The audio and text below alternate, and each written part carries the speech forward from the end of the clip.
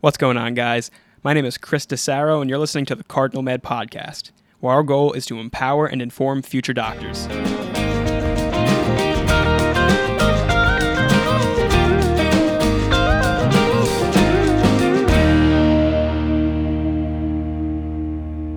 Welcome back to the Cardinal Med Podcast. This is episode number 3, titled Study Smarter, Not Harder, Study Tips for Students. In our last episode, we talked a bit about time optimization and really making the most of our hours. Whether it be spending time studying or hanging with friends and family, you really want to spend these moments deliberately and intentionally. That way you can take advantage of the time you've allotted for these things.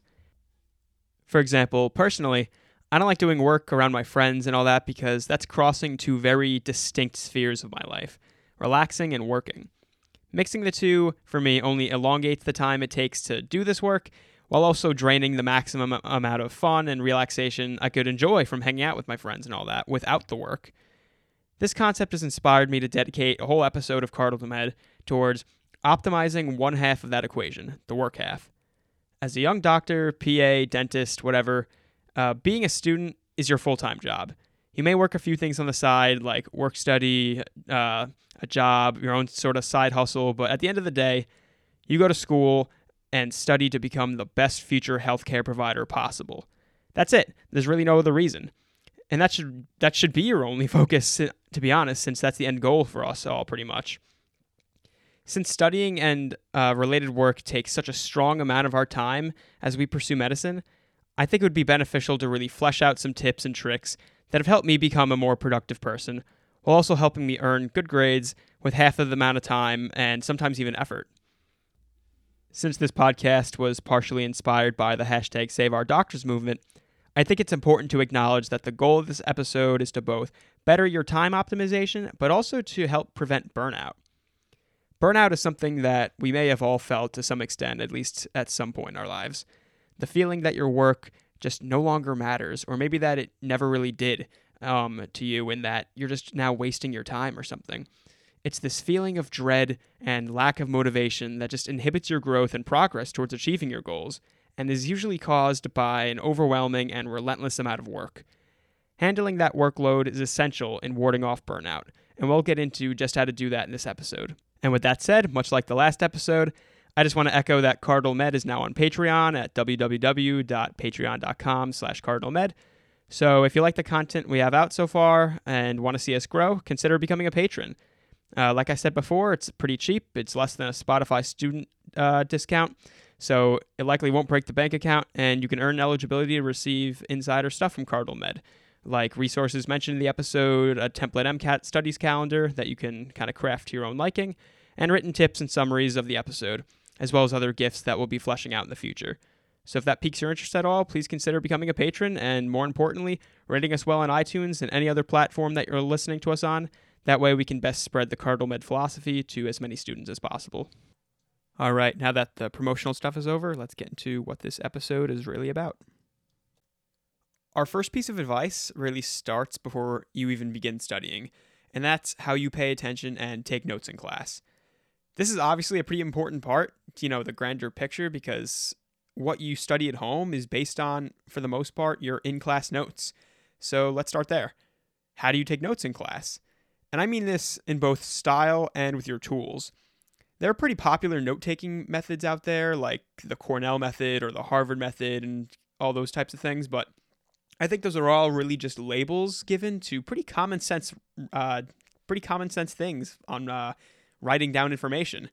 For example, the Cornell method, I think you just take notes on the right side of the page, and then on the left side of the page, you write down like any questions or keywords you have while taking notes, and then you kind of cap off the page at the bottom with a summary of what you wrote on that page. For example, maybe on the right side of the page, you're taking notes on protein synthesis, talking about your 20 essential amino acids and all that, RNA polymerases. And on the left side, maybe you write just transcription or translation or any other keywords. You write maybe you write something that you were confused about, so you can ask the professor at a later date. And then finally, on the bottom, you just kind of draw a diagram showing all like the mechanisms that work and whatnot. And that's totally fine, but like, why did you have to why'd you have to follow that rigid structure to take effective notes? There are other ways to do the same, to get the same idea without kind of splitting your page into threes and all that. If it works, it works. But I mean, I don't get the point of kind of dubbing it a name and then just having to follow the structure to get some basic ideas out. Take the Harvard method, for example. Their method is really just having subcategories of notes. For example, maybe you have just this one like parent category called protein synthesis, and then you have two categories underneath called transcription and translation, and then within those subcategories you have like what happens within those. And this, breaking it into subcategories, that's also pretty common sense if you ask me. It's not writing haphazardly all over the page, I think, is pretty important to taking notes. But so yeah, I'm not exactly sure what the need for the formal name and the formal title and structure was, but I digress. I just wanted to show that you don't need to follow any one formal note-taking outline in order to implement some pretty basic tools to help you retain and organize information. I recommend actively taking notes in class in an organized way. Now, what does that mean? Well, that could differ depending on the class. I know many professors who lecture from a PowerPoint and then post to the PowerPoint. To me, this means I should not be writing down almost anything from the PowerPoint, because by doing so, I'm diverting my attention from any high-yield information that the professor may provide verbally just to copy down something that will be posted for me later that day. You're better off just taking a quick note of the slide's ideas and listening to how the teacher fleshes out these core concepts from the slide, and then just kind of focusing on what they're presenting to you verbally, because that you can't go back to that, but the PowerPoint you can later, assuming they're posting it. Again, there's no use in copying down what will already be provided to you. The professor's words, once spoken, are gone. You can't take those home with you unless you write them down. This is an active note-taking style, because just sitting there like a zombie and copying down the PowerPoint does no one any good. It's especially awful when people copy down the slide before they even read it at all. Like, how do you even know that the information's of any use? So it's important to try and actively decipher which information is being presented in a high-yield way, or which information will later become high-yield in the test, and really make that stuff pop in your notes. To summarize, write down only what's necessary and what you can't review later on. Next, on the topic of note-taking, consider your preferred medium for taking notes. Do you like to type? Do you like to write? But with today's technology, you can kind of mend them together if you want. I use the iPad Pro with Apple Pencil and keyboard, and I'm in love with it. It allows me to write and draw what I want, and to type when I want, and to seamlessly really mix between the two. It's perfect to me. But I know that's not within everyone's budget, so we can just stick to the traditional methods for now. There's an abundant amount of research out there that suggests typing is less conducive to memorizing than writing out your notes by hand. And from personal experience, I can attest to that. It's pretty important to recognize this is because typing is not conducive to an active learning process, because you could just type out what the teacher says verbatim and kind of let it go from there. And since most people type faster than they write, that kind of makes sense. But, given this, it may seem that writing is, though more laborious, more conducive to memorizing, and is the obvious choice in their note-taking style. And to some extent, I would agree. It would make sense that if writing has been shown to help you retain information more, then, go that route. But I don't think that paints an entirely accurate portrayal of the entire picture. And that's because these studies may be assuming that the learning process ends once the lecture ends, and that you only review your notes before test day. And doing that is a surefire way to not succeed in your exam, and will almost certainly guarantee stress and all-nighters leading up to that test.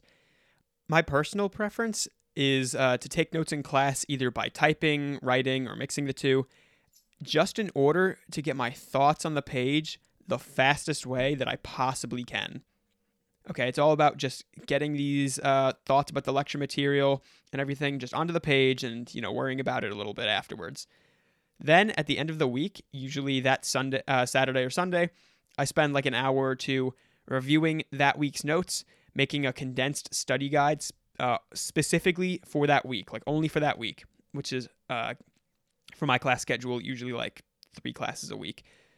And notice that I'm not suggesting you wait a week or so before an exam to try fleshing out like a giant summary for the test material.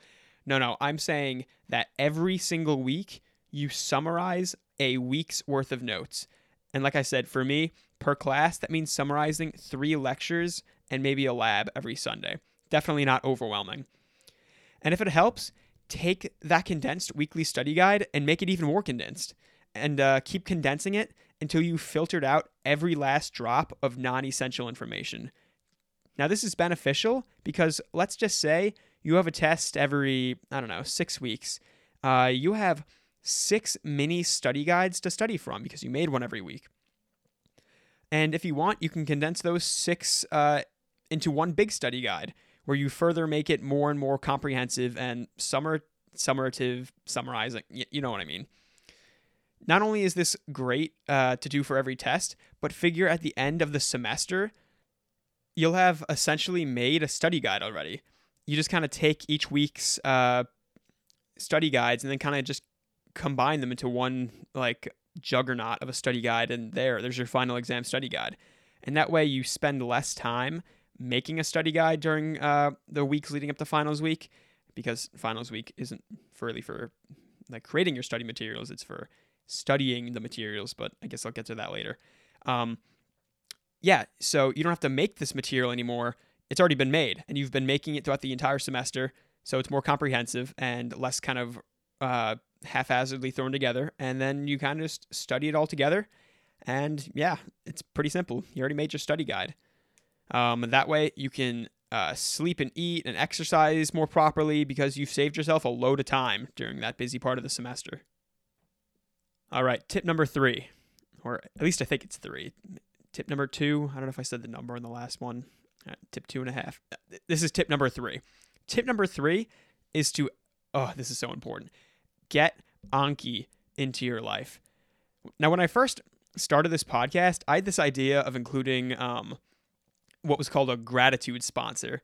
Now, a gratitude sponsor was just an organization or a company that in no way was giving me money to kind of give them a shout out or anything, or they probably didn't even know I existed, but they were a gratitude sponsor because just me mentioning them was kind of just me thanking them for being so essential in my academic career. So I eventually cut that out of the podcast just because I don't know how necessary it was, but in this episode, it's necessary. When I first started the podcast, I was really most excited to share the world my love for Anki and my love for Google Calendar. And I already talked about Google Calendar in a few episodes prior. So let's get into Anki. So what is Anki? Well, Anki is what's known as a spaced repetition software. And this may be a difficult concept to really flesh out without the help of a video, but I'll do my best with just my voice. To best explain what a spaced repetition software is, I'm going to try giving you an example. Let's just say you make a flashcard. You review that flashcard. It's pretty simple, right? It's kind of the whole purpose of them. But Anki's uniqueness comes in when you review that flashcard. Whereas other services, or even using paper flashcards like some sort of caveman, may just say, all right, you got this flashcard right. And you give yourself a pat on the back, and then you place it on the bottom of the deck. And you won't really see it until the next time you pull out that deck of cards. Anki, on the other hand, says yay, you got that card right, but let's see if you get it right in 3 days. And now you go back in 3 days, and you think to yourself, ooh, this one's still easy, I got this, and you get it right. And Anki's awesome, now let's see if you get it right in a week. And you come back in a week, and you're oh man, I forgot this one, and you get it wrong.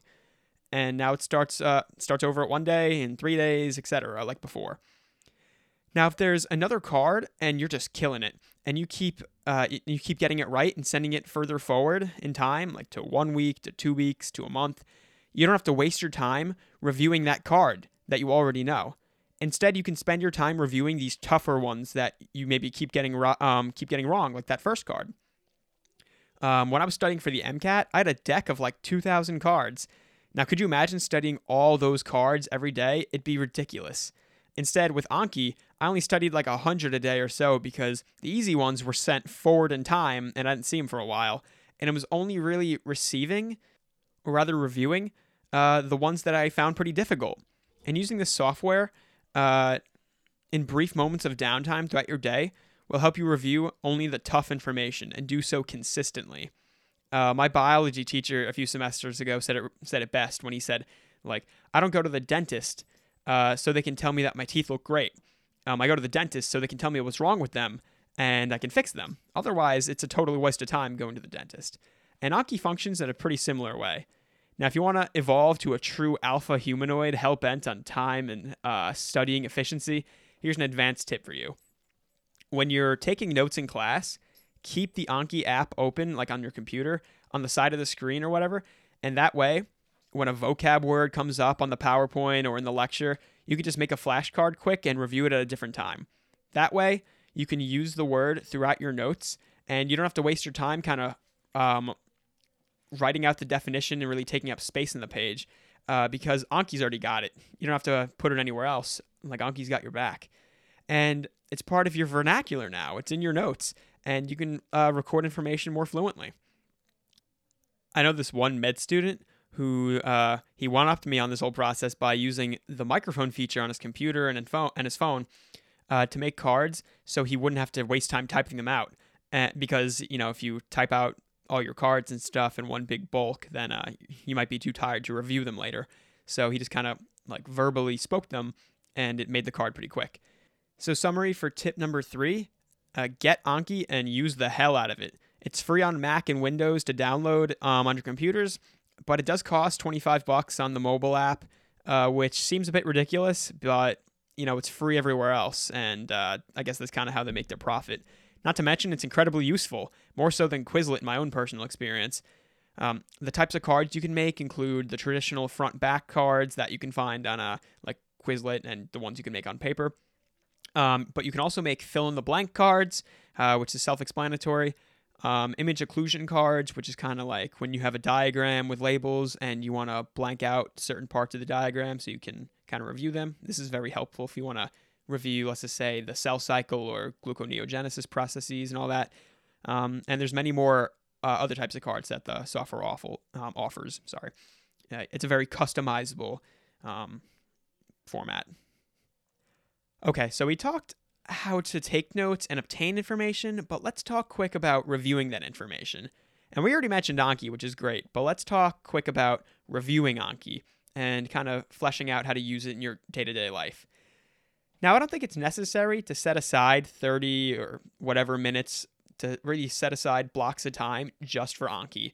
Instead, review your cards in tiny increments throughout the day. To me, this means doing it while I'm waiting in line for food, resting between sets at the gym, or just on a study break and I want to do something that doesn't require too much mental power. Reviewing this way allows you to study while exercising optimal time efficiency. You're taking time that would otherwise be sort of wasted. It's just kind of downtime, and you probably weren't going to fill it with much else, just kind of standing there in the case of like waiting online. And you're filling it with high yield review time. You're taking your cards from your Anki deck and just kind of going through them without really sacrificing time you could be doing other things with. Moving on from Anki, sadly, it's important to figure out where you like to study. What's your place? Now, I recommend a place with very little distractions. My personal favorite is the library, and this is because the library is very depressing and dry, but I see it as sort of a good thing. I only go there for one purpose and one purpose only, and that's to get my work done. Once I finish, I book it the hell out of there. I have friends who do work in like big crowds or in coffee shop lounges or whatever, and that's such a stimulating environment. And to me, that would just elongate the time it would take for me to do work because I'd kind of be a little distracted. Now, to be fair, I think their logic is that like they can talk to their friends and do work at the same time, which I guess makes sense, but like what's the fun in that? I don't know about you, but when I hang with my friends, I like to really unwind and not sweat a lot over some essay or some test coming up. Some like a study group, which is obviously fine, so long as it's kept small and pretty distraction free, but I'm sure we all could agree that's not exactly the easiest thing to accomplish. And just to cap this whole thing off, before I mentioned making condensed notes at the end of each week, and I just wanted to kind of repeat that because it's such a critical piece of the reviewing process that it's just worth repeating twice.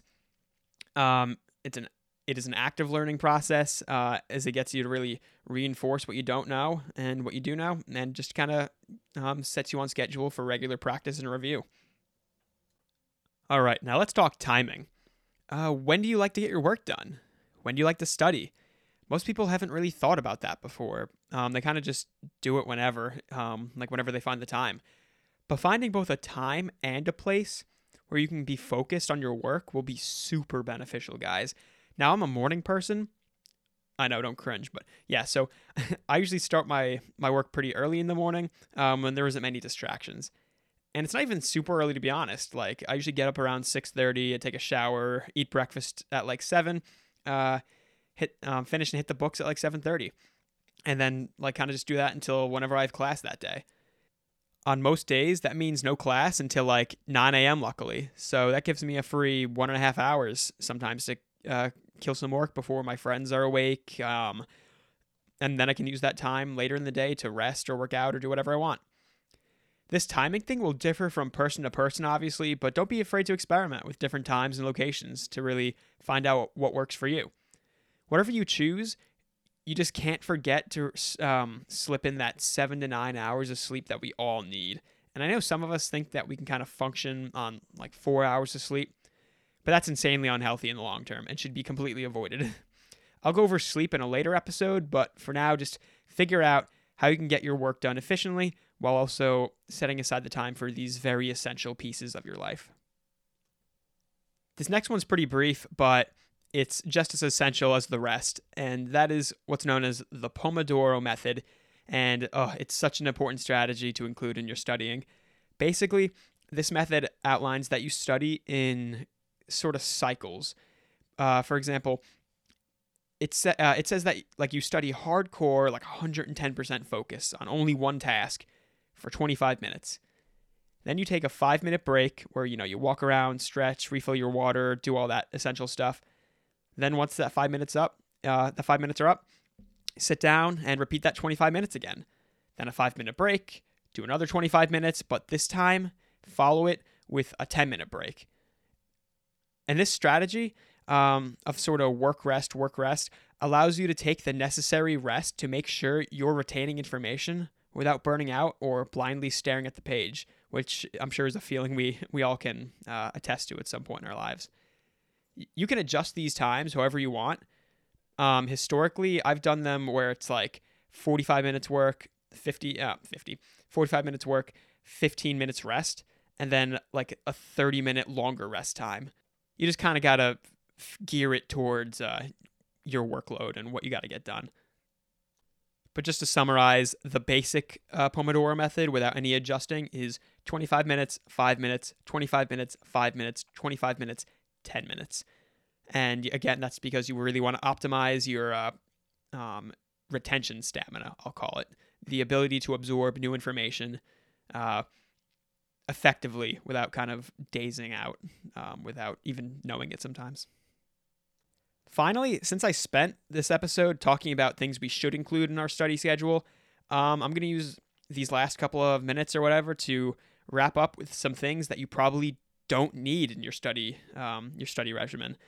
Things that just aren't the best use of time and can probably be cut out. The first one I have, and I'm saying this because this is from my own personal experience, is recopying notes. In the past, I would take really, really messy notes in class. Like, I would write so fast, just kind of like throwing my hand across the page. And then I would take those notes back to my dorm and I would recopy them into like these very nice, like articulated, clean notes. And that was the end. And doing this only wasted time, to be honest. And sometimes I just recopied them for the sake of recopying. Like if I thought the first copy wasn't too messy, then it didn't necessarily need to be recopied, but I kind of just did because I felt it was a necessity. A better use of my time, instead of just copying my day-to-day lectures, whatever, would have been to make a summary list, like just a condensed version of that class's notes, not just copying them verbatim in neater handwriting. You want to summarize them to use like less paper, so it's less study material, really just compact your notes to make it very high yield. When I realized this was a poor use of time, I opted for that whole once a week method that I mentioned above, and that's yielded really successful results, while also saving me countless hours on end. The second thing you could probably cut out is staying up late to study, and why. Now, this is more of a personal preference, but I'll get into my logic. Personally, I would prefer to wake up earlier than stay up late to finish work. I already mentioned that there are generally like less distractions in the morning than at night, but more importantly, these distractions are just going to prolong your studying into the night and then keep you from sleeping. I think nighttime should just really be for relaxing and you can sleep and all that. And I also think it's beneficial to start each day with this sort of like, all right, let's get this type of mindset, rather than sluggishly getting into your day in the morning and then capping it with some really heated studying. And then like, it just doesn't really match up with what you're ultimately trying to accomplish. Like at night, you want to wind down so you can like go to sleep quick, but that's not going to happen if you've like been, what's the saying? Like burning the candle at both ends, I guess. Really just having a grind session at 1 a.m. and then hopping into bed. It just doesn't really make sense. I also found that waking up early to do work, especially on the week, like during the weekdays, allows me to exercise what's known as Parkinson's Law. Now, Parkinson's Law, maybe I'll make a whole episode about, but essentially it's the idea that the amount of work you have will stretch out, will fill to encompass the time you've given to complete it. And like a simple example might be if you have to write an essay and you say like, all right, well, I just got to finish this essay by tonight. It'll take you the entire day to write that thing. But if you say like, all right, well, I want to do something at 4 p.m. and it's 2 right now, like I want to write a huge chunk of this essay or whatever in that 2 hours, you're giving yourself a very constructive time limit. So you can focus on like this end goal in mind, like it's only 2 hours. You'll find that you get way more work done in that 2 hours that you allotted than just saying like, yeah, like I'll get it done tonight. So waking up early for me allows me to reap the benefits from this because like I have class in the morning sometimes, sometimes in the afternoon, but regardless, that's time like where I can say to myself, okay, I need to get this done by 9 a.m., by 10 a.m., by noon or something, whenever I have class, rather than doing it at night from 8 p.m. and just kind of being like, like I'll just get this done and go to bed whenever it's done. Really allowing yourself to fit this structured time schedule will allow you to fit more work in less time. And this final piece is something I already said before, but it's so worth repeating. And that's you can definitely cut out copying everything from the PowerPoint or board. It is just such a waste of time and finger muscles doing this. Active learning, active listening is just the way to go. Making these condensed notes, setting yourself in a proper like location and time schedule, using Anki throughout your class time and in these brief moments of downtime that are like riddled throughout our day. Just do yourself a favor and like really incorporate active learning and active listening into your everyday life. Copying everything like a zombie and then just studying that it's essentially worthless. Set yourself up for success, guys. Hey guys, thank you so much for listening to this episode of the Cardinal Med Podcast. If you found any of this information helpful, please be sure to rate us well on iTunes or whatever platform you found us on. If you did not, we'd equally appreciate some constructive criticism as well. That way we can improve and best help you as a student succeed. Consider becoming a patron on Patreon if you want some inside gifts from Cardinal Med and just want to see us grow in production and quality. Finally, just as a bit of a disclaimer, any information you obtain via Cardinal Med is for entertainment purposes only and should 100% be verified with your own pre-med advisor, as they can provide a much more individualized approach. I am not a pre-med advisor. I am a student much like yourself, just with some additional experiences. Thanks for listening, and I'll see you on the next one.